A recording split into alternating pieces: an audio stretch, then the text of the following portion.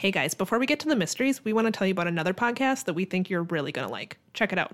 Hey, true crime fans. I'm Christina, and I'm the host of the podcast Cold Traces, an advocacy and investigation podcast for cold cases. Each season, I investigate one cold case by talking to the family and friends of an unsolved murder victim and to other cold case experts and advocates. I've compared it to a backpack of bricks that I strapped on when he was killed. There's a lot of questions that need to be asked that, weren't asked. This season, I'm investigating the mysterious murder of David Cox. David's time in the Marine Corps was the inspiration for the hit movie A Few Good Men, and shortly after the movie came out, David was mysteriously murdered execution style, and his killer has never been identified. Join me as I speak to those who knew David best. Subscribe to Cold Traces now on your favorite podcast app.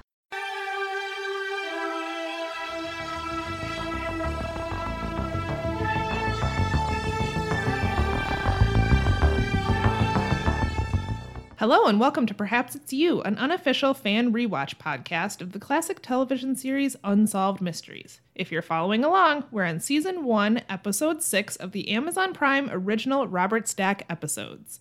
I'm Samantha, and I'm here with my co-host Liz. How's it going, Liz? Oh, I'm pretty good. How are you, Samantha? Good. It's a beautiful sunny day in Minneapolis. It is. Loving it. I have a slight sore throat, so if I sound weird, I'm sorry. It seems like I sound fairly normal. Yeah, I think you sound good. There's some early, seasonal colds going around, so I'm sure it's only a matter of time before we're all sick, gasping for life. It's just how it goes in Minnesota. Do you have any updates? I really don't. I don't know if that means that our last episode was perfect, or it might be. Well, not or it was quite so long that no one actually listened to it, and they were just like, "Great job, Liz." I have a slight update from last week. Okay. Instagram user Mike left a comment to let us know that the reason DB Cooper asked for multiple parachutes is he wanted, they suspect, to trick people into believing that he was going to take hostages so that they wouldn't give him a defective parachute. Because, if he had just asked for one parachute, they could have just given him one that wouldn't open. Right. So that's what they think. Good point. Which makes sense to me. I didn't know that. It didn't come up in any of the research I did. So thanks, Mike, for that information.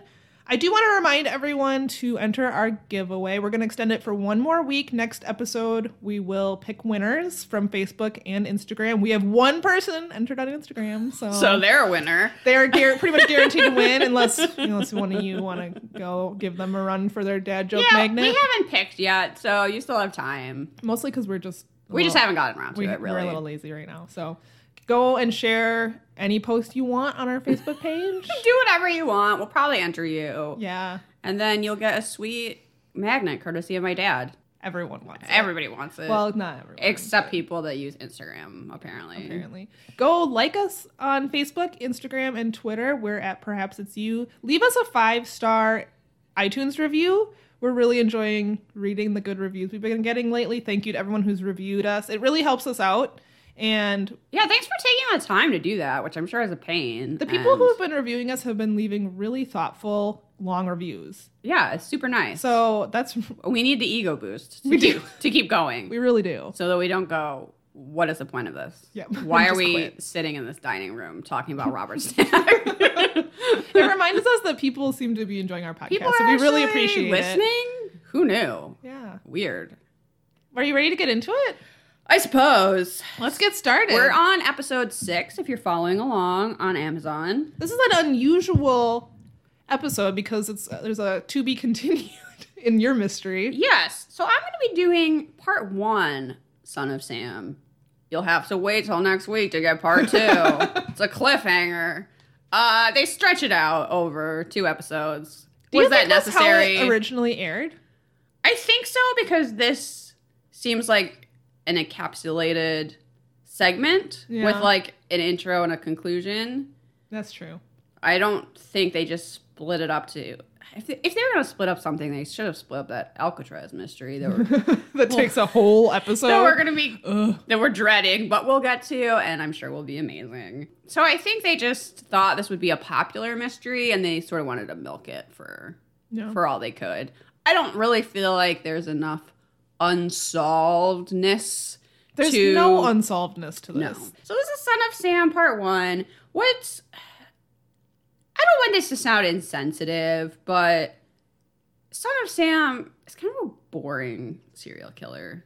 Yeah. It's just not an exciting story. The police didn't even realize that these murders were connected for a while because they just seemed like gun homicides, and there were actually so many in New York in the 70s that it was pretty unremarkable. Yeah. So it wasn't until he started writing letters that they Realized that there was a psycho on the I think loose. they were originally calling him the 45 caliber killer, Right. and then which is even more boring. But the only interesting things that Son of Sam did was write some creepy letters and blame his actions on a dog. Right. The name has some good drama, right? Son of Sam. Yeah. It's mysterious, but actual like David Berkowitz, really just not that interesting of a figure. I don't know. That's seems lame, but I feel bad saying that. Like, I demand more intrigue from my serial killers. I want them all to be Hannibal Lecter, but I don't know. It's true, though, and I'm sure we're not the only ones who feel this way. It's just not the most interesting case to me, but anyway, here with that. Our listeners are on the edges of their seats. Click. I'm no longer a subscriber.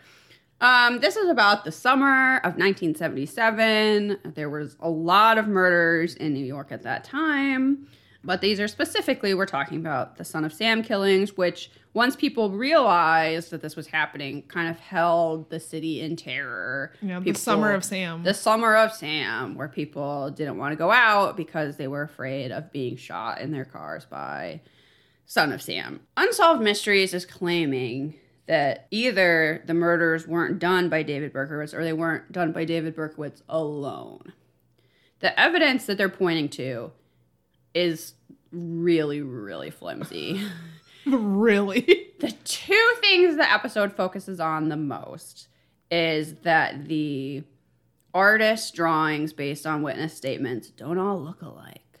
Right. The people who weren't, most of them weren't even victims. They were just Witnesses. bystanders in the dark on the street. Right. Also, they were acting like the drawings looked nothing alike. I feel like they actually had pretty much the same face shape and nose. They just all had wildly different hair. Wildly different hair. Admittedly, very different hair. I don't really know that that's evidence. You're talking about people that saw him for a split second, maybe. In the dark. In the At 3 dark. in the morning at some of these. And I also was like, these drawings aren't very good. So Terrible. I was a little bit, particularly there was like a last one where he was in profile. I was like, that drawing's terrible, and that's not going to help anyone. No. So I was a little bit more blaming, sorry to whoever this was, the police sketch artist. I wasn't too impressed with their sketching skills. They're like, see, look, obviously it was more than one person. These faces look nothing else. I was like, no. I mean, that's pretty much their only evidence. So flimsy. Okay, so the other thing that they focus on is even more annoying to me. If that's possible. If going like, all right, sketches, like, who cares? Okay, the other thing that Unsolved Mysteries spends far too much time focusing on is the Stacey Moskowitz shooting and the amount of time it would have taken him to walk 2 blocks. Right, because there was a witness who had come back from a date, right? And they were triple parked, and she saw this guy gave her a dirty look, and it was David Berkowitz, apparently. And she apparently remembered the exact time that happened versus when she was in her apartment. We're talking about things that are happening at like 2:34 in the morning. Right, their apartment is 2 blocks away from where Stacey Moskowitz was shot.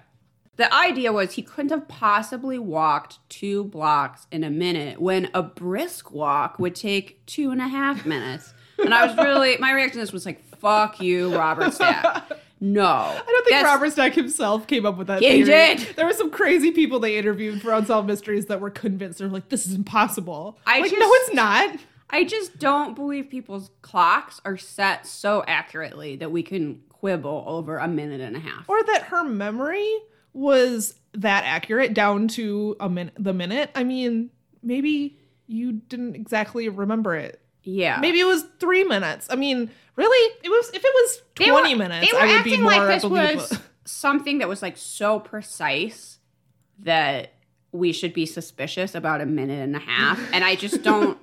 I'm not even sure in like a scientific lab that I would be like, a minute and a half. Where'd that go? I don't know. It just almost exhausts me how I was like, that's not a thing. They had a diagram even that was like, look, They're showing this us on a couldn't map. have happened the and- way. Yeah. Maybe he was power walking, or A brisk walk, Samantha. okay, maybe he was running. I don't know. He was murdering people. I wrote down, no, this is not evidence. The other, I almost forgot. The other thing that they were counting as evidence is one of the witnesses who saw him run away from the car after the murder said, I can't picture Berkowitz running like that. Essentially saying he's too fat No, that's literally what he said. He to said, be the murderer. He said, when I saw Berkowitz in the newspaper, I was like, that guy's too fat to run that fast. That was Tommy Zano, who had a really nice mustache. Do you think he might get MVM? Oh, actually, I picked someone from one of your mysteries. Oh, for okay. I think MVM. I know who you picked. I remember that mustache. I drew it, actually. Tommy Zano was just such a funny, like... It's just if you drew like a caricature of a New Yorker from like a Scorsese movie or something, not someone that actually like did anything, but just like the guy that owned the corner shop, or I don't know. He was just like so that guy. Completely. I mean, obviously I'm not from New York, and what do I know? But it seemed like You almost saw him surreal. and you were like, yep, Yep. makes sense. Of course, that guy is a witness to some serial killings. Like, He's the one that described the long blonde hair, and then in the reenactment, they had that guy with the worst. There's a lot of bad wigs in this episode. the for some reason. reenactments in this were not stellar, I'll say. We can get to kind that of the more. best way. I don't know, where he comes up and he points the gun, and he has that look on his face that's. Like, I have my don't head know. buried in my hand, and I'm just shaking my head. It's so funny. I find this episode frustrating because I just don't. I think they're making something out of nothing. They talk about a suspicious yellow bug that was seen that's not his car. And I wrote down people are just suspicious of yellow VWs. After Yeah, that's a Ted Bundy thing. Exactly. That's why. They're like, obviously, that's Son of Sam's car.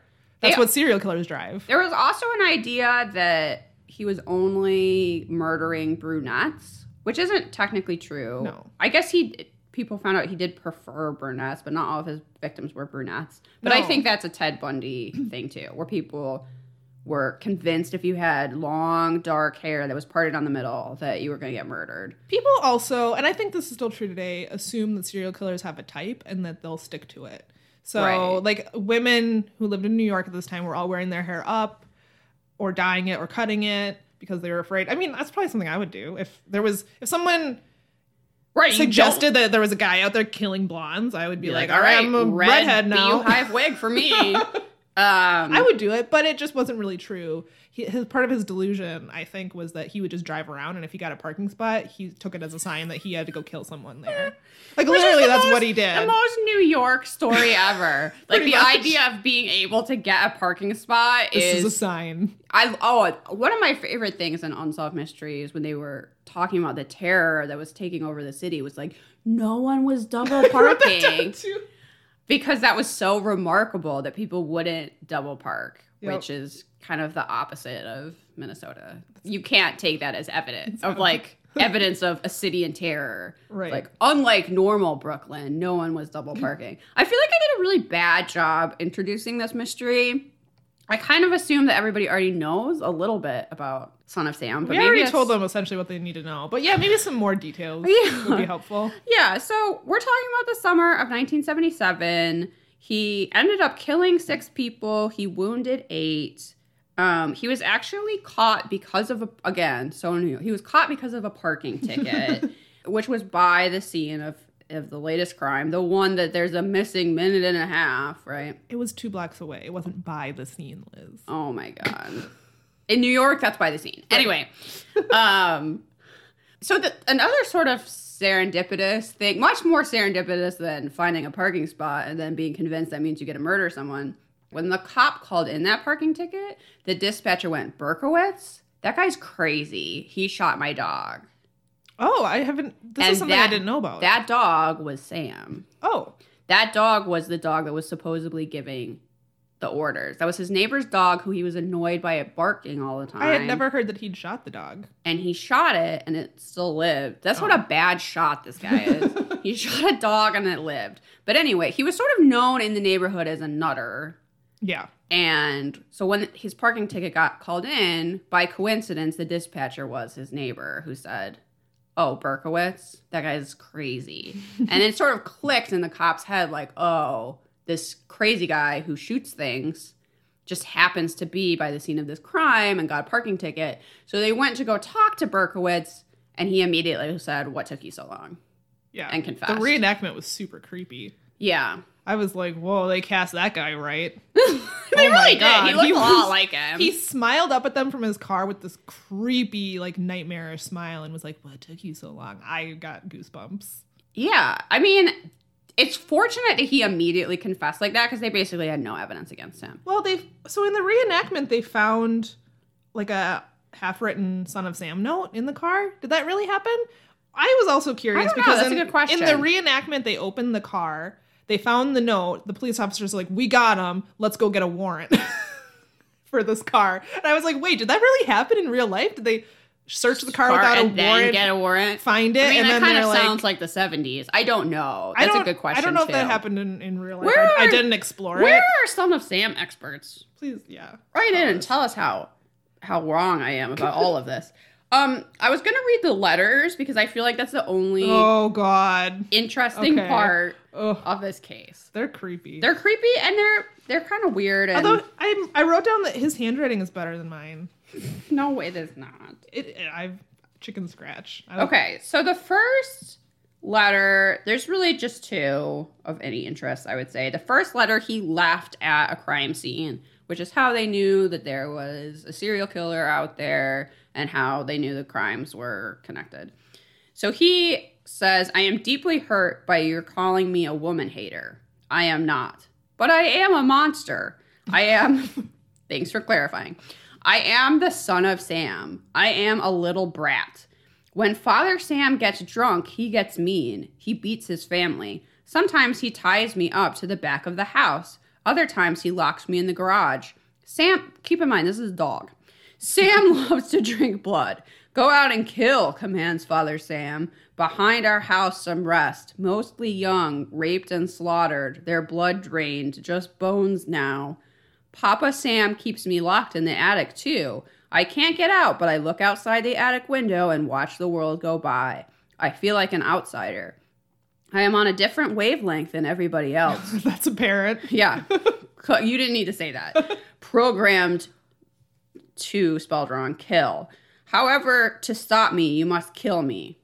Did not turn out to be true. No. "Attention all police. Shoot me first. Shoot to kill or else." Wasn't an issue. You just walked up to the car and you said, "Oh, what took you so got long?" me. Anyway. "Keep out of my way or you will die. Papa Sam is old now. He needs some blood to preserve his youth. He has had too many heart attacks. Too many heart attacks. Me hoot, it hurts, sonny boy. I miss my pretty princess most of all. She's resting in Our Lady's house, but I'll see her soon. I am Monster, Beelzebub, the chubby behemoth. I love to hunt, prowling the streets looking for fair game, tasty meat. The vermin of queens are the prettiest of all. I must be the water they drink. I live for the hunt, my life. Blood for Papa. Mr. Borelli, sir." Oh, that's who the letter was addressed to. He was the police officer. "Mr. Borelli, sir, I don't want to kill no more. But I must honor thy father. I want to make love to the world." Who doesn't? Okay. "I love people." Doesn't really seem true. "I don't belong on earth. Yes. Return me to Yahoos. To the people of Queens, I love you." Again. I don't think so. No. Quit shooting them then. "And I want to wish you all a happy Easter." Aww. I mean, No thanks, Son of Sam. "May God bless you in this life and in the next, and for all now I say goodbye and good night. Please let me haunt you with these words. I'll be back. I'll be back." To be interpreted as bang, bang, bang, bang, bang, ugh. "Yours in murder," which is how I'm signing all my letters from now on. Yours in murder, Mr. Monster. I'm going to change my email signature to yours in murder. I wonder how my boss would feel I about like that he signs it Mr. Monster, but people were like, no, Son of Sam, which is said earlier in the letter, catchier. Much Let's go catchier. with that. So that's But the chubby behemoth. or That really should have caught on. mouth. Chubby, yeah, I don't know. That's really what we should have called him. Yeah. So his second letter he sent to a reporter. I mean, it's a little bit more of the same, but I'm going to read it anyway. Hello from the gutters of NYC, which are filled with dog manure, vomit, stale wine, urine, and blood. Hello from the sewers of This is like failed poet shit right here.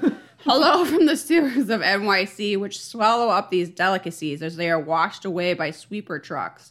Hello from the cracks in the sidewalks of NYC and from the ants that dwell in these cracks and feed in the dried blood of the dead that has settled in the tracks. I am just dropping you a line to let you know that I appreciate your interest in the recent and horrendous 44 killings. I also want to tell you I read your column daily and find it quite informative. Thanks. That's a nice 5-star review right there.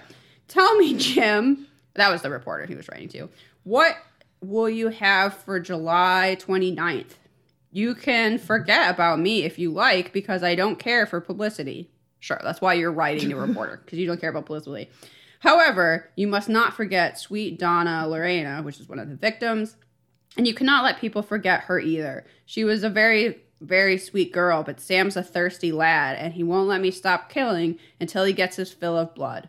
Mr. Breslin, sir, don't think that because you haven't heard from me in a while, I want to sleep. No, rather, I am still here, like a spirit roaming in the night, thirsty, hungry, seldom stopping to rest. You didn't kill that many people, David Berkowitz. I think you rested. Anyway, anxious to please Sam. I love my work. Now the void has been filled. Perhaps we shall meet face to face someday, or perhaps I will be blown away by cops with smoking 38s. Whatever. If I shall be fortunate enough to meet you, I meet you, I will tell you all about Sam if you like, and I will introduce you to him. Aw. His name is Sam the Terrible. Don't think that's true. No, not knowing what the future holds, I shall say farewell, and I will ask you, and I will see you at the next job. Okay, I guess that's murder. Sure. Or should I say, you will see my handiwork at the next job. Remember, Miss Loria, thank you. In their blood and from the gutter, Sam's creation. It just gets like more random. 44. Here are some names to help you along. Blah, blah, blah. I don't know. P.S. Please inform all the detectives working on the slaying to remain. Like they're gonna stop? They're like, yeah, who cares? Whatever. P.S. again. Please inform all detectives working on the case. I wish them the best of luck. Keep them digging. Drive on. Think positive. There's some advice. Get off your butts. Knock on coffins, etc. Upon my capture, I promise to buy all the guys working on the case a new pair of shoes if I can get up the money. Son of Sam. Okay, well. So he tried to plead insanity, and New York would not have it. No. I don't think he was well, but I think he still knew what he was doing was wrong, so that's not criminal insanity. Right. Even if you want to pass off all the blame on your neighbor's dog. Yeah. Did you know this thing about him working for the Postal Service? And Yes. like the crazy, like the going postal murders? I mean, he was unwell before he started working for the Postal Service, but The reason it didn't help. that I know that is because there is an episode of Seinfeld where Newman claims to have taken over David Berkowitz's route and that he has his mailbag. But I think David Berkowitz was actually a letter sorter. Yeah, he was a letter. I don't Those think he were had the people that went crazy. I don't think he had a route. Because they so weren't- Seinfeld, that was a lie. Thanks a lot. Thanks a lot, Seinfeld. You led us astray. Well, they worked these machines, and I tried really hard to Google and find the name of the machine, but they were basically letter sorters that you had to sort mail in a certain amount of time, and it was high stress. And a lot of people attribute that high stress working environment, and also it was pretty bad on your body. You had to lift heavy mail bags into the machine. So it was hard on your body, it was hard on you mentally, and a lot of people went postal. That was a the 90s phrase, thing. Yeah. where they Don't really hear about that anymore. Yeah, I wrote down, actually, there were at least 20 incidents and over 40 people were killed in Postal Service workplace shootings. But how many people work for the post office, though? I imagine that's a pretty high number. There were some percentages. It was a higher, like, if you take all of the workplace shootings in the time, like, the Postal Service made up most of them. But yeah, I mean, workplace shootings aren't common in the grand scheme of all murders. Right. But a lot of people attribute his working on this machine as contributing to his mental state, although he was unwell. I mean, he was setting fires as a child and killing animals, so he was unwell long before he got to the Postal Service, but probably didn't help. It probably didn't help. Yeah. Yeah, I would say that. He definitely tried to pass off blame beyond the dog. He also tried to attribute it to the fact that he was adopted. Mm-hmm. And so people have he was supposedly conceived. He was the result of an affair and was supposedly conceived in the back of a car. So you can, if you want, draw some connection between him shooting people on cars and that. He claims to be traumatized. People were just in cars. That's how he found them, because they were making out while they were double parked. He just didn't break into people's houses. Yeah. I don't know. So he tries to blame it on being adopted. He tries to blame it on the dog. When we get to part 2, Son of Sam, next week, you'll find out that he also tried to blame it on Satanism. Unsolved Mysteries' favorite topic, Satanism. And we're looking forward to that one. The case was actually reopened in the 90s because he claimed that he didn't act alone and was actually part of a satanic cult. Mm-hmm. So that's what's explored as an unsolved mystery next week. Yeah. I don't really think it's unsolved, but we can... Well, it's not. That's why. We can dabble in some Satanism. Yeah, it'll be fun. David Berkowitz is still in prison, I believe. He was convicted for 6 life sentences. He converted to Christianity, and there's a lot of people who idolize him in very unfortunate and creepy ways. Yes. I listened to... Last Podcast on the Left is a favorite podcast of mine. It's not for everybody, but their Heavy Hitter series, where they do serial killers, are really interesting, and they go into a lot of detail.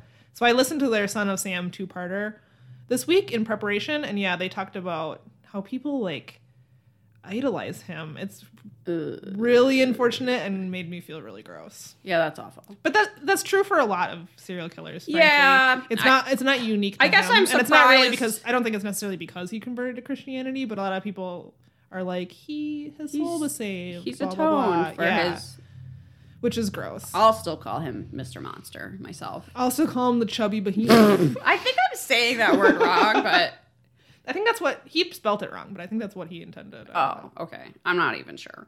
We'll go with that anyway. We'll just go with that, the chubby behemoth. He just seems like not interesting enough to be getting that sort of attention, but I suppose all serial killers do, and there's people that unfortunate aspect of our society write fan fiction about the Columbine shooters. So it doesn't surprise me, unfortunately, that. Oh, you don't know about this? No. Oh, yeah. I have even It's something less, I wish I didn't know about. I have even less faith in humanity than I did 5 seconds ago. And this has been a rough week. Go to some of the darker corners of Tumblr and you'll find the people who idolize the Columbine shooters. Wow.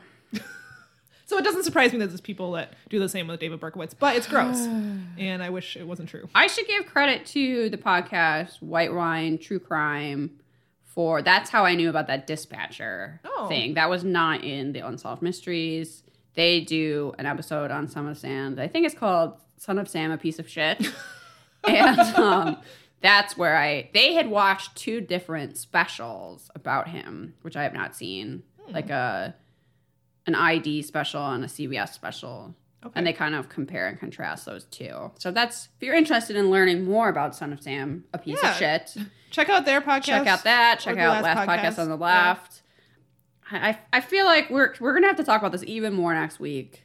So that might be it for today. We'll see. What I thought was interesting is I wrote down, it seems strange for such a mainstream show like Unsolved Mysteries to go into what I perceive as like just batshit conspiracy. Like, I mean, I think it's kind of a popular case. It did get reopened in the 90s. I suppose. I don't know how that lines up with when this Unsolved Mysteries aired, but they just wanted to talk about Satanism. That's true. They looked for every opportunity. Which kind of makes me wonder if Robert Stack was a Satanist. No, I'd not be really. cool if he was, but I don't think he was. I don't think he was. Yeah, I don't feel like I did a very good job with that, but No, you did fine. that's the end of that mystery. Next week's, the second half of this one, this to be continued, will be more interesting. Yeah. I mean, other than the creepy letters and the dog, there's just not... There's not much to it. They spent a lot of time talking about the 2 minutes it would have taken him to get those 2 blocks. Yeah. Most of the segment was about that, and it was ridiculous. Of course he could have made that. There's a It's logical grown explanation. worthy. Yeah, it's not. No, If it had people's been a- memories aren't that good. People's clocks are not that accurately set. I feel like no clock in my house that isn't connected to the internet in some way is set to the same time. If there you know had what been I mean? a discrepancy of 20 minutes, I would have found it slightly more Yeah. believable. Not a minute and a half. A minute and a half. That doesn't count as. Were people there with stopwatches? Like, no. This is not sufficient evidence, but we'll talk about the rest of it next week. Yes. Let's move on. Let's move on to a Lost Heirs. Good. Oh, Curly Green. Curly Green. So this is a Lost Heirs segment, and it is about Walter Green, who went by Curly. So they start out the episode showing this little old man whose name is Walter Green, and he lived alone in a small downtown apartment in Omaha. His nickname was Curly, and he was known to be extremely frugal. But he was friendly with his neighbors. He mostly kept to himself, but, I mean, he was... A little bit of a recluse, not like a shut-in. Not a shut-in, but he kept was to himself. He was quiet. He didn't tell people about his history or anything. On April 24th, 1978, Curly had a heart attack and died while working in his yard. After his death, everyone was shocked to discover that he had a fortune of more than $200,000, but he left no will and no one could find any relatives. Mistake, Curly. Gotta Yeah. have a will when you got that kind of cash lying around. At the time of Unsolved Mysteries, Curly's fortune was the largest unclaimed estate in Nebraska history. And they interviewed some friends and neighbors who said they couldn't imagine how he had amassed that amount of money, which is kind of weird because it's obvious how he amassed that money. He just didn't He never spend it on spent 1 anything. cent. So he was very slowly cooking beans with a pilot light. That's how he... No, that's real. That's a real thing. That's they talk actually about. what they said, is that he, for every meal, he would, at lunchtime, he would put a can of beans on the pilot light, and then by dinner time, it was warm enough to eat. So that's how he made his fortune. A little tip for you from Curly Green. He also I just had... like saying that name. It's so ridiculous. It is a little ridiculous, but he also had stocks and a valuable coin collection. And he owned the building he was living in. Yeah, he owned the apartment where he was living, which no one knew. They thought he was just renting, but no, it was his building. Robert Stack appears on the screen in a cemetery, and he says that it's extraordinary that someone living such a simple life could be so rich. He also gets really poetic and says that this is not just a story of missing heirs and unclaimed fortune. Oh no. It's also a sweet and haunting love story. And then we cut to I some debate that a old-timey little bit. music and a train going through. And we've apparently flashed back to the 1800s on, I don't know, the Wild West. What are these people wearing? This was not that long ago. They look like, this was like... It has a kind of Little House on the Prairie vibe. That's exactly what I wrote down. I wrote down Little House on the Prairie outfits. Maybe this is what they actually wore in Nebraska in the early I don't know, when was this? I don't... Okay, he's an old man. He's an old man in the 80s? I don't know, but this seemed to me... If you had replaced... I think it was supposed to be like turn of the century. If you replaced all of the cars that they showed in the segment with horse and carriages, you could say it was in the 1800s. I don't know who the costume person was for this episode, but they picked out the worst wigs and the worst outfits. Anyway, that's a tangent. I wrote down they play some podunk fiddle music and we flash back to a train rolling by blaring its horn. Yeah, that's how you know you're in the past, Samantha. That's what the past was like. All of it. So what we've gathered about Curly's life is that when he was 17, he hopped on a train bound for Omaha. He got off near a small farming town called Schuyler. And he started looking for work around town, and a guy named Al Rominger rolled up in his car. He worked at a local tavern, and Al offered him not only a ride, but also a meal with his family. So, hi, young stranger, come eat dinner with my family. Yeah, Curly Green's lucky he didn't get axe murdered. Yeah. Catherine, Al's youngest daughter, who was 9 years old at the time, was interviewed for Unsolved Mysteries. She apparently knew him his whole life. She said that they supposed he had come from Denver. Curly said that that's where he had came from. He said that he didn't get along with his stepdad, so he traveled east. But whenever they tried to go deeper into his family or his past, he changed the subject. So there's that. Curly became smitten with Catherine's older sister, Jessamine. He found a job working for a local garage. Robert Stack said the automobile was still pretty new at the time. Oh no, Robert Stack said it was a newfangled machine. Of course he did. But Curly had a knack for fixing things and picked up on it really quickly. He earned enough money to move into a boarding house, and he began to court Jessamine. He would give Catherine money to go to the movies so that he and Jessamine could spend time alone together, which Catherine was fine with. She was like, yeah, I'll go to the movie. She was like, I want them nickels and dimes. Yep. Catherine observed that Curly was in love with her sister because he never went with other girls. But as we'll find out later, Jessamine wasn't that in love with him. It's a little one-sided. Curly left his job to enlist in the army, and he left Jessamine, who began training to be a nurse. Curly served on the European front in World War I. He was pretty scarred from the war, but he returned home to Schuyler, Nebraska, and went to call on Jessamine, who I guess he assumed was just sitting there waiting for him to get back from the war. She was just looking out the window. That's what women do. When will he be back? Today? That was a great voice. That's how people used to talk back then. Unfortunately, that's not what happened. Jessamine left Curly to move in with another guy in Omaha. She didn't even leave him. She just didn't sit there and wait for him. That's true. They weren't really together. No. I think he thought they were. But they went to the park a few times, as far as I could tell. Kind of sad. Curly went to Omaha to follow her, and he got a job as a mechanic and a night watchman for the railroad. But sadly, Jessamine moved on. She married another man, and Curly never fell in love again. Catherine, Jessamine's sister, said that Jessamine wanted someone who's more educated. Seemed a little snobby. It did seem a little snooty. I felt bad for Curly. He seemed like a good enough guy. I felt bad for him until he moved to another city just because she happened to be there. And I was like, ooh, that's stalkery. A little bit, but he remained alone for the next 60 years, never telling anyone who his real family was. He became a member of the Masonic Lodge. Sure. What the fuck is that? Oh, it was is that like an old man thing? That meant he was a Mason. Yeah. He was one of the Masons. I actually come from a long line of Masons, but I don't know any of their secrets. I'm sorry. Oh, that's unfortunate. I know. I just have that coin. What are those called? Oh, you have a challenge coin. Yeah. Which are very interesting. I should carry that with me at all times in case. In case you can challenge someone? Yes. To a drinking game. I think you have to be a man and you have to be in a VFW to do that, I think. Probably. But so old-timey man organizations used to have these things called challenge coins that I think started in the military, but it was to prove you were part of an organization, and if people challenged you, you had to produce the coin or buy a round of drinks. I'm fairly certain that there's a This American Life podcast. There's Samantha's the one that told me about it, actually. actually. It's definitely an NPR podcast. I think it's This American Life does an episode on challenge coins. It was a couple years old. You'd have to go back in there. I'm sure if you Googled it, you'd find it. And yeah, it's really interesting, the challenge coin. I'm probably not going to get it right, but you get you have to be gifted a challenge coin, or you have to win a challenge coin. I'm not really sure. You can't just get one yourself.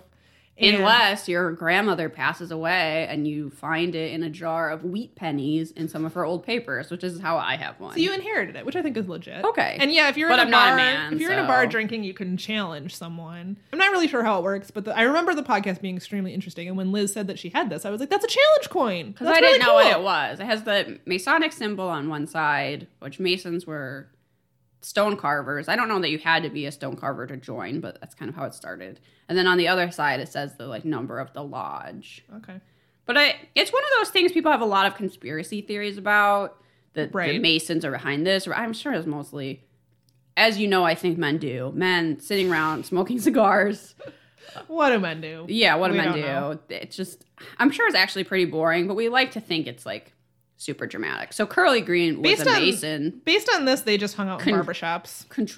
Getting walrus cut mustaches. Well, the actor didn't have a mustache, but a big disappointment to us all. Basically, Curly was the cheapest person ever, and he had a lot of money. And then much like myself, he was the cheapest person ever. He took great pride in being a frugal son of a bitch. He did. They hired a guy whose whole job is to track down missing heirs, which made me wonder who hires this guy. Yeah. Is he hired by the city or the state? Good question. He has to get paid somehow. Does he get a cut if he finds the heirs? Maybe that's how it works. But he really had no luck.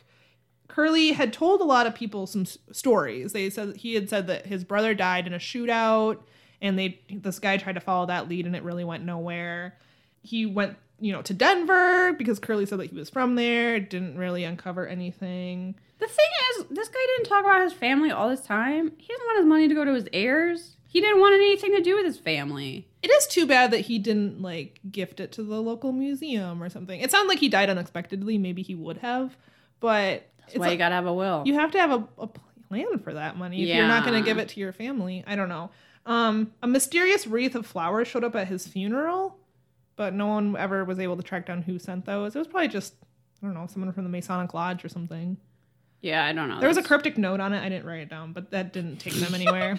There's a cryptic note. So cryptic, we don't even know what it said. Yeah. And kind of who cares. So I looked up after, there was no update in the episode, so I looked up the Unsolved Wiki to see if, if anything had come of this. It remains unsolved. Josh Butler was the name of the guy who hunts down missing heirs. He now believes that all of the stories Curly told about his brother dying in a shootout, et cetera, were either lies or exaggerations. He believes that Curly actually was from Wisconsin and that him and 7 siblings grew up in an orphanage. However, that's where the lead stopped because the orphanage didn't keep records on where any of them went. That would kind of explain why he didn't talk about his family. So that's pretty much it. That's all they got on this. I was Googling his name and I did find his Find a Grave page. Oh. And I knew exactly what that was because of Liz's recommendation last week. Yes. An anonymous person took a picture of his gravestone. It's a very plain marker, very simple. It identifies him as a World War I Army veteran. He's buried in Roselawn Memorial Park in Columbus, Nebraska. And a couple people had left. On Find a Grave, I didn't know this, you can leave virtual flowers and memorials. Yeah. And there were a couple people who left memorials saying that they had seen his segment on Unsolved Mysteries, that he's not forgotten. Aww, it was really sweet. That's so cute. I made an account and left some blue virtual flowers from the podcast. Aww. And I left a little note saying, say hi to Robert Stack for us. I love it. The Perhaps It's You podcast is now sponsoring Curly Green's Find a Grave page. Samantha, you've gone above and beyond with this. Well, I paid the hefty one-time fee of $5 to remove the ads from Curly Green's Find a Grave page. And that's so nice, though. This is kind of what I was thinking. If our listeners can go... Curly Green wouldn't have done it. He would have saved those $5. He would have. But here's the thing. Curly Green had no family to visit his grave, but he has the Unsolved Mysteries family. Aww. So here's listeners. This is so sweet. I feel like I'm going to cry. Listeners, go to Curly Green. Walter Green is his full name, but maybe we'll leave a link to it in the show notes. Yeah. Go to his Find a Grave page and leave a little memorial for him. Aww. And if you leave a memorial, I'll read it on our next episode. That's so sweet. And you can see that you can go and see it ad-free thanks to the podcast. You won't be bombarded by Viagra pills or whatever. Yeah, it says on the bottom of the page that it's sponsored by the Perhaps It's You podcast. Go leave Samantha, a little memorial. This is the best thing ever. You cannot leave a memorial on the app, though. I downloaded the app and I couldn't find how to leave a memorial. So you have to actually go on a computer, and I think you have to make an account, but it's free. And you can leave, they have other things besides flowers. You can leave little flags because he was a veteran. And yeah, let's put a bunch of memorials on his page. I did such a crappy job with my Son of Sam mystery, and here is Samantha just hitting out of the park. This took it for Curly Green. Don't pretend like this was a lot of work on my part. But it's so sweet. It was sweet, and I was really touched by the people who were like, I was also a veteran, and I saw your thing on Unsolved Mysteries, and I don't want to talk to my family either. I totally get it. I get it. So people had left little. I mean, it's kind of like this website's a little outdated. Memorials you can leave are sparkly American flag animations, which is kind of cute. They have a very early aughts feel to them when people were super into email greeting cards. Yes. But go leave him a message and I'll read it on our next podcast. I'm going to wipe away the tears now. Yes. For Curly Green. So he's not forgotten. He has the Unsolved Mysteries family. May we all be inspired by his cheapness. Really? Yeah. Save a $5 or something in Curly Green's honor. By putting a can of beans and heating it with a pilot light. So that was mine. I also have the next mystery because Liz had to do a 2-parter, so I volunteered to do both of these. Samantha was like, Liz, I know you're going to really phone in the Son of Sam mystery, so why don't I also do the third one? And I was like, great. And then I took a nap. So this one is an unexplained death, and it's a murder mystery. So this story takes place in Waverly, Georgia, which has a population of only 825. It's a predominantly black community in the Baptist Bible Belt. Rising Daughters Baptist Church was a social center of the small, tight-knit community. However, it was shattered on March 11th, 1985, by the brutal double murder of Harold and Thelma Swain. Harold was the deacon of the church, a county jury commissioner, and a spokesperson for his community. His wife, Thelma, was also actively involved in the church and a pillar of their community. They had been married for 43 years. This is what happened. The night of the murder, Harold and Thelma were holding their weekly Tuesday night Bible class. There were 9 women there. One of the congregants stepped out of class early and encountered a stranger in the church vestibule. This was the guy who was wearing the other terrible wig in this segment. Look, wigs. There's been a lot of improvement in wig technology in the past 20, 30 years. That's what I've learned from RuPaul's Drag Race. Wigs are... Whew. These were not lace fronts. These were Dollar General. The man said that he wanted to talk to him, and it's clear who him was since Harold was the only man there that night. No one got a good look at this guy, but he was a young white male. Harold stepped into the vestibule and after a brief scuffle was shot. Thelma ran to him and was also shot. The women who were there ran and hid in the pastor's office. They tried to call 911, but the phone lines were cut. They hid there for a while, and then one woman decided to make a dash for her car to go summon help. Which, that was so brave. Yeah, really. I think I would have stayed in there for about 3 days before I was convinced that guy was gone. Yep. Same. Yeah, she was really brave. The Georgia Bureau of Investigation was brought in to investigate the case. There was a massive manhunt, but they really didn't find anything. However, there was a lot of physical evidence on the scene. There were bullet casings, a pair of eyeglasses that people think were dropped by the killer because they didn't belong to anyone who was at the church that night. Mm-hmm. Do you believe Robert Stack when he was saying these, like he was holding eyeglasses and he goes, these are the eyeglasses? I was like, why would you have that evidence?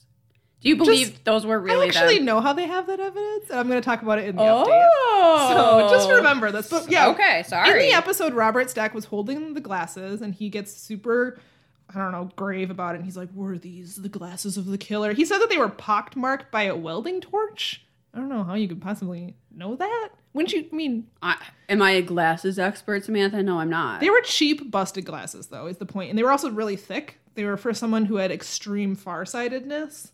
They just assumed it was from the killer because no one there had glasses like that. Or no one wanted to admit that their glasses were that ugly. Maybe. No, that's not it. They were evidence. The theory began to form that this was a transient. Apparently, transients would come through the town from time to time. However, nothing was stolen from the church or from any of the victims. They did a composite drawing. The woman who saw the killer did the drawing, and I don't know, it wasn't a very good drawing again. To me, I thought it kind of looked like a woman. And it's evident because they interview her, they don't show her face, but you hear her voice, and she says she never really got a good look at him. So she was not confident at all that she knew what this guy looked like, but they still used her to create a sketch. It was not a good sketch. No. It barely looks like a person. On July 5th, 1985, police in Telephane, Georgia, pulled over a car for a traffic violation. In the trunk, they found an automatic weapon and a submachine gun. I don't know how this is evidence since he was shot with a pistol, but whatever. They took 3 suspects into custody, including Donnie Barentine. Then someone sent an anonymous tip to the police that Donnie had told some people in Florida that he had murdered a black preacher and his wife in a church. But after several interviews, he admitted that he had said that, but that he was just lying and making something up. Who wouldn't want to claim that? Oh my, what? He's probably just a racist. That's probably what they say all the time. You know how I'm cool. No, I can't even say it. It's so appalling. It is, but that's what he said. What a dirtbag. He did fail a polygraph test, and he sort of looks like the sketch, but not really. Failing a polygraph test is not evidence. There's a reason those can't be admitted in court. The police never had enough evidence to convict him. The woman who saw the killer in the church vestibule picked him out of a lineup, but she was not confident in it. She actually said his face didn't look like the man I saw, but his boots did. Yeah, that's they do sell multiple pairs of boots, right? I mean, like men's shoes all kind of look alike, so they I don't were really like, know. if the reenactment was accurate, they were more like cowboy boots. But again, there's more than one pair of boots. Yeah, they did convict him of weapons charges, but they never pursued murder charges. What Unsolved Mysteries left out is that they got DNA off those glasses and they tested it, and it didn't match him. Oh, so it's I don't know why they didn't mention that in Unsolved Mysteries, but that's why they didn't pursue charges, was because, and actually there's another reason, but we'll get to that in 1 second. A year later, an agent came across a face in a state crime bulletin that exactly matched one of the sketches. They did like multiple sketches of this guy. They all looked very different. Again, just like the Son of Sam, they all look different. But which this proves that this was actually a satanic cult, Samantha. Actually a group. There was 5 people in there. It did look exactly like him. Do I think that means it was him? I don't know. It was interesting because the mysterious suspect, they didn't know who it was. It was just another sketch of a guy who had robbed a church in Kansas. But the Kansas Bureau of Investigation had no idea who it was. All they had was the sketch. They didn't even have a name. So that's all that's all the Georgia Bureau of Investigation but not had a name. That doesn't make any sense. Because it was another situation where this guy robbed a church. Someone saw him, but they didn't catch him. Oh. So they created a sketch just like this case of that guy, and then they put it in this crime bulletin. And this guy came across it, and he's like, "This looks just like this guy," and it did. Like, it could have been the same sketch, just one had glasses and one didn't. But they never found out who either of those people were. And then I decided to Google because there wasn't an update again but I was like, something has happened in this case. There's no way it's still cold. I did some Googling, and the first thing I saw is a hilarious article from the Denver Post about those glasses. It says, key evidence goes missing in Georgia church murders. Oh, I know who has it. Robert Stack. Sheriff's deputies were so eager to solve the murders of a southern Georgia church deacon and his wife that they sent a key piece of evidence, a pair of eyeglasses, to Unsolved Mysteries to film on TV. What? They really did? They really did. So this article interviews a Georgia Bureau of Investigations guy, a special agent named Joe Gregory. And Joe says that the case remained cold when Unsolved Mysteries filmed a segment about it in 1988. As Gregory tells it, producers contacted Sheriff Bill Smith and wanted those glasses. And then without asking anybody, Sheriff Smith just up and sent them out there, which totally broke the chain of custody in the case. Gregory said that he never saw the glasses after host Robert Stack appeared on camera holding them in his bare hands. And then Robert Stack died and they never got those glasses back. Unsolved Mysteries, the Denver Post called Unsolved Mysteries and the woman they talked to said, "We don't know where they went, sorry." However... Whoa. Unsolved Mysteries, I give you so much credit for all of these cases that you solved. You, unsolved this case. Well... by disposing of key evidence. So, Robert Stack, shame on you. Remember how you feel right now laughing about this, because this article is about to get real depressing. Oh, Samantha. It says that the show triggered hundreds of tips. One came from a Camden County resident named Jane Beaver, who said that the composite sketch of the shooter looked just like a man named Dennis Perry, a boy her daughter used to date. Which, by the way, I saw a picture of this guy. Didn't look like anything like the sketch. She just got the vibe. I think she just didn't like this guy. Beaver said that Perry had phoned her daughter the weekend before the murders to say that he was visiting his grandparents' home in the Swains neighborhood. And he apparently had an argument with the Swains at one point. Okay. I don't know what it was about. But this was a week before. She's like, he was in town the week before the murders. I know he did it. Investigators initially cleared Perry. This is the Georgia Bureau of Investigations. After establishing that he was working 6 hours away in Atlanta the day of the killings. Also, his DNA was tested against the DNA that was found in the glasses. Didn't match. The Georgia Bureau of Investigations guy named Gregory, who they interviewed for this article, said Perry didn't do it, plain and simple, and that's why we cleared him. However... I'm on the edge of my seat. No The joke. article goes on to say that without the glasses or pretty much any of the physical evidence from the crime scene, Camden County officials still convicted Dennis Perry of the murders, even though he enjoyed 20/20 vision and had no need for a prescription to correct extreme farsightedness. Oh, no. Yep. Samantha! 13 years after the killings, Sheriff Smith, the same guy who sent the glasses away, hired a special investigator who worked exclusively on solving the cold case. This special investigator decided to follow. Yeah, because he felt so bad about sending those glasses away. This investigator decided to follow this lead that Miss Beaver sent in, and pursued Perry as a suspect. The investigator says that Perry admitted to the murders. However, Perry said, "No, I didn't. The guy put words in my mouth." The investigator didn't comment for this article, and sheriff's deputies have no tapes showing that Perry confessed at all. They just said that he said he did it. We got him. And he was like, "No, I didn't."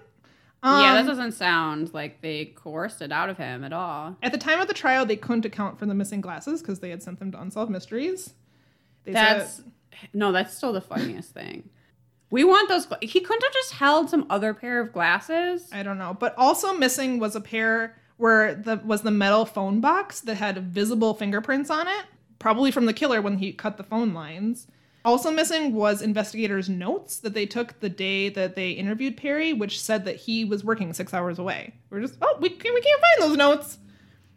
What? This is the poorest handled case. Yep.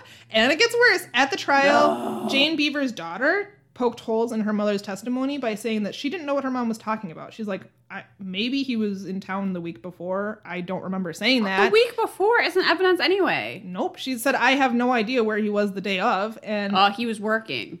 Right. And that seems to have been confirmed. The Georgia Bureau of Investigation said, we cleared him because he had an airtight alibi. But the county pursued charges and the jury convicted him. This is awful. Here's the other weird thing. The DNA results didn't match Perry or Barentine. And they had tested his DNA before this trial, and the results showed that the DNA didn't match Perry, but Perry's lawyers didn't enter that into evidence because they also didn't match Barentine, and his lawyers were trying to put Barentine forward as an alternate suspect. So they thought it would hurt their case. Because if they brought that into evidence, the prosecutors would have said, well, does it match Barentine? And then, it would hurt their case. That's not a good decision. No, it wasn't at all. Also weird was that the prosecutors gave Barentine immunity in exchange for testimony that he gave at the trial saying that he was there the night of the murders and that he saw Perry do it. Even though the witness only saw one person. Later, the district attorney said he couldn't remember why he had put that in the immunity. He's like, I don't remember why I said that he was there. Because he wasn't there. There was only one man there. So it was either one of them. Neither of them had matched the DNA. And then, are you ready for the worst part of the story? I don't think I am, but go ahead. So I'm reading this and I'm like, surely there is a Nebraska Innocence Project on this case. Someone is working to exonerate this man. There's no way he did it. Yep. Nope. Before the trial, Perry refused a plea deal that offered him a reduced charge of voluntary manslaughter in exchange for 12 years in prison. Because he's like, I didn't do it. The evidence is going to show that I didn't do it. I'm not going to jail for 12 years. But he was convicted of capital murder. So he was facing the death penalty, and the state said, my God! The state said, look, in exchange for not giving you the death penalty, we'll give you 2 life sentences, but you have to waive all rights to appeals. So he can't appeal this. He said, yes, I don't want to die. So I will spend the rest of my life in prison, and I won't appeal. Is he still in prison? Yeah. He's still there. What? Yep. And he's never getting out because he waived his right to appeals. He can't appeal. And because Samantha, we have to break him out of jail. He didn't do it. Isn't this horrible? This is horrible. And I blame Robert Stack for touching those glasses. It really wasn't really Robert Stack's fault because they lost all the other evidence too. They lost the fingerprint. They lost their notes. His lawyer didn't even enter the DNA evidence into this is awful. I mean, if his lawyer had entered the DNA evidence, I'm sure the prosecutors would have been like, well, we lost it, so blah, blah, blah. But this jury, man. Yeah. Well, the jury never heard that his DNA didn't match. Oh, my God. So, I mean, in their defense. I mean, on this show, we're not going to ever be talking about cases that were handled well. Because they're not mysterious, right? Like, if the police came in and did a bang-up job and handled everything perfectly, there's really no mystery there. So we're only going to be talking about cases where the police did a bad job. But this is, like, spectacularly... Horrible. Absolutely horrible. I'm just blown away by how awful this is. Yeah, this guy is spending the rest of his life in prison because For a crime he did not commit. this Beaver lady is the worst. Yeah, she just didn't like her daughter's boyfriend, so Yeah. she gets him convicted of capital murder. What a Yeah. bitch. She's though. Yeah. Did they ever find out who really did it? Well, no, because they're like, we got the right guy. He's Ah! in prison. Case closed. Although the GBI is like, this guy didn't do it. The guy they interviewed for this article openly was like, the sheriffs are a bunch of idiots, and this guy clearly they're a absolutely bunch of did not do idiots. it. So I'm sorry for that one. I'm gonna cry now. It really did start out as a hilarious article. I was reading it, laughing my ass off, and then I was like, "Oh, You're like, unsolved Oh. mysteries. oh, it ruined my night." What I thought was weird about this before I knew any of that was we're talking about a white guy going to a black church and killing a black preacher, and Unsolved Mysteries never looked at it like it might be racially motivated. Yeah, apparently neither did the police. Which, I don't know if Unsolved Mysteries, that was like too quote-unquote political for them or something, but that just seemed like a kind of obvious angle to me. And it's not like the guy went in there and shot indiscriminately. He's like, I want to shoot that guy. Right. So, And robbery didn't seem to be the motive since he still had money in his wallet. Mm-hmm. And I don't know that I really make anything of that transient theory. I don't know. Because it's really easy to blame transients, which Yeah, is it not is. a great term. But It was interesting to me that the guy whose sketch matched the other sketch had robbed a church in Kansas. So I'm like, well, maybe it was a guy who was robbing. maybe there was It was a robbery gone wrong. That's possible. Yeah. It's also highly likely that it was racially motivated. Yeah. But they... And now this innocent guy is just... Samantha, we gotta break him out. We should write to him or something. We should. Yeah. Oh, I feel really bad. that's The awful. only... In these wrongful convictions, a lot of times someone's fighting to try and get these people out. And there's So just that's not the an hope. option on That's the this hope that one. maybe they'll get out. But this guy waived his right to all appeals. They shouldn't be able to take away your right to To threaten to appeal. kill you in Yeah. exchange for you never being able No. to appeal. I People 100% should- agree. People should always have the right to appeal. Always. It's like, we'll murder you or stay in jail forever. Yeah. Those were his only options. That's Yep. awful. Uh-huh. Absolutely. Samantha, So- what a downer. Sorry about that one. Those were the mysteries for this episode. Who knew that would go so many places, that the Son of Sam mystery really know. didn't go? But give yourself a little pick me up, and go leave a memorial on Curly Green's. Yeah, I almost Find a cried because grave that was page. so sweet, and now I want to cry because This is so the horrible. world is so unjust and unfair. I know. Yep. And it's just been a long week, and Uh-huh. oh no! Yep. Okay, well, let's move on Let's to rate rating this the episode. I mean, in terms of mysteriousness, I think it's pretty mysterious Mm-hmm. if you don't count Son of Sam. The problem is, yeah, Son of Sam is not mysterious at all. if you put it into context and you're like, if I was watching this when it originally aired, would I have thought, or if I didn't know much about Son of Sam, would I have found it mysterious? We are true crime addicts, so we've heard the Son of Sam story a million times, and we're like, this is fucking not mysterious at all. Yeah. So I think I'm going to give it a thumb sideways for mysteriousness. I'm a thumb sideways too. The mystery at the end was very mysterious. Yeah, who I actually didn't- killed those I didn't realize that would be so mysterious. people. So yeah, I'm a thumb sideways. Yeah. Sideways too. Yeah. How were the reenactments? The reenactments were so bad they were good, in my opinion. I mean, I really liked the old-timey Curly Green reenactments those were so hilarious. where You couldn't tell what century it was. there was, I expected like a mule using a spinning wheel. Like, it just was so folksy. The women sitting on the porches might as well have been churning butter. Yeah, yeah. So I enjoyed that greatly because it's like when you go to an old time town that has reenactors, you know, and they like, teach you about churning butter and how to make candles. That's what and- it looked like. Yeah. So that was kind of The adorable. Son of Sam reenactments were really funny. I appreciated that they put Tommy Zano in one of them. Yeah, and He was clearly wearing he was like a blue windbreaker, and he be was like, like having a good Yeah. time being in that this reenactment. was the highlight of Tony Zano's life. He's like he told everyone he ever saw like people on Like the he starred in subway. Unsolved Yeah, Mysteries. you're gonna see me on Unsolved Mysteries.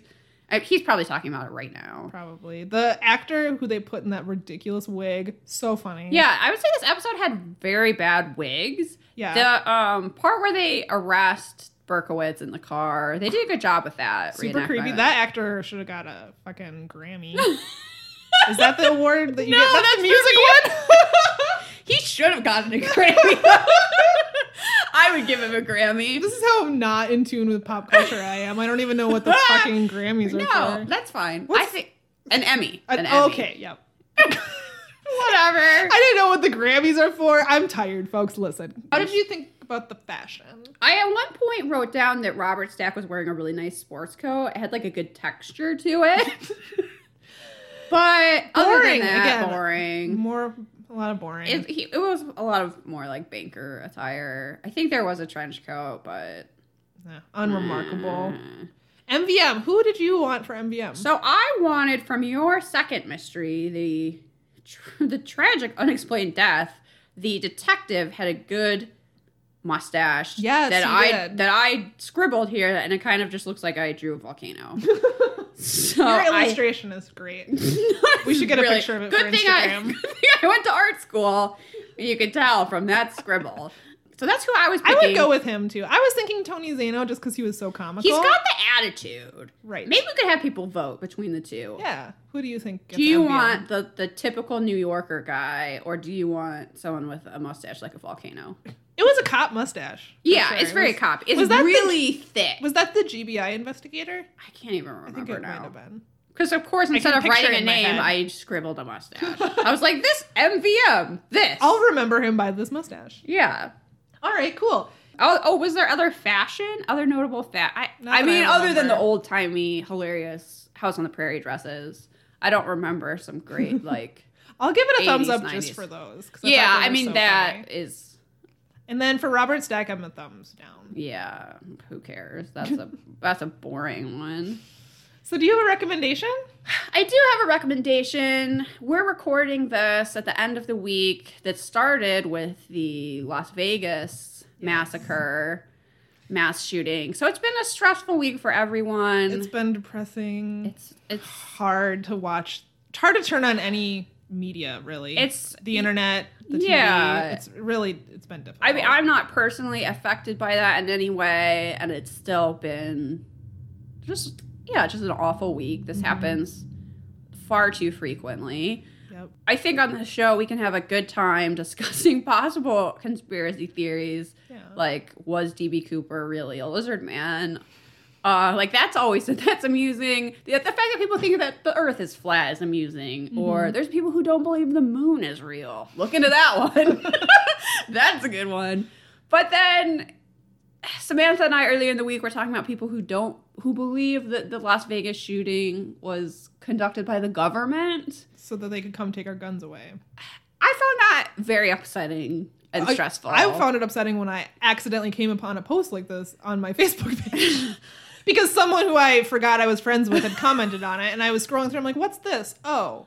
And then I saw how many people had commented and shared this post. Yeah. And then I was like, what? I weep for this world. I don't even know what to say to that. If I die in a mass shooting, is there a way for me to prove that I'm real right now? Like, is this podcast Not to these proof people. enough? There's no proof that could exist that would convince people like this that I they're wrong. exist. There just isn't. You can't reason with that kind of stupidity. You can't reason with that kind of crazy. You just can't. So, Because the same thing happened after the Newtown shooting. And- Children died, and people were calling that a false flag operation. yeah. Imagine being a parent and you're being told your dead child didn't even exist. Yeah.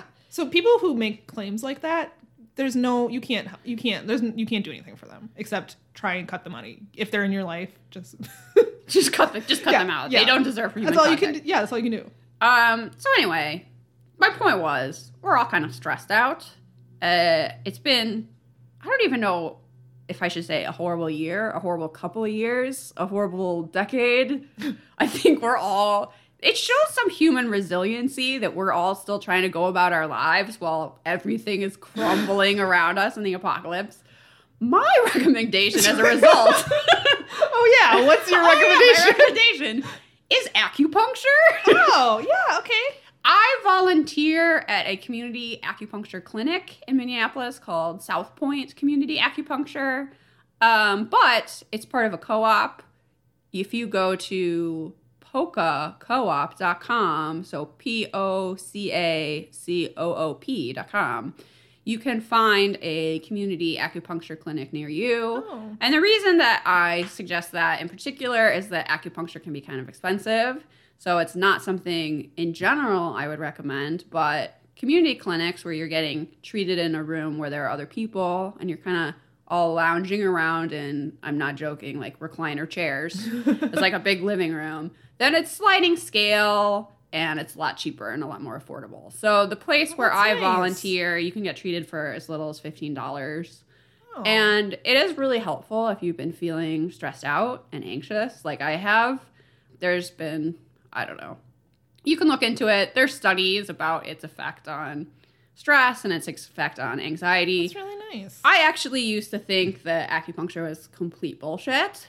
And it wasn't until multiple doctors told me, you know, that would probably be really helpful for you, that I eventually tried it and then was converted. Yeah. So I would recommend that if you've been feeling stressed out by current events, maybe give that a try and relax. I literally will fall asleep there and like take a little nap, and I wake up feeling so refreshed and so much better. Oh, how nice. So that's a really good option. I think a lot of people probably think that a treatment like that is out of the realm of possibilities for them. It does seem like a luxury. So a community clinic like that sounds like a really nice option. It's a lot more affordable, and it's something you can look into if you think that would be helpful for you.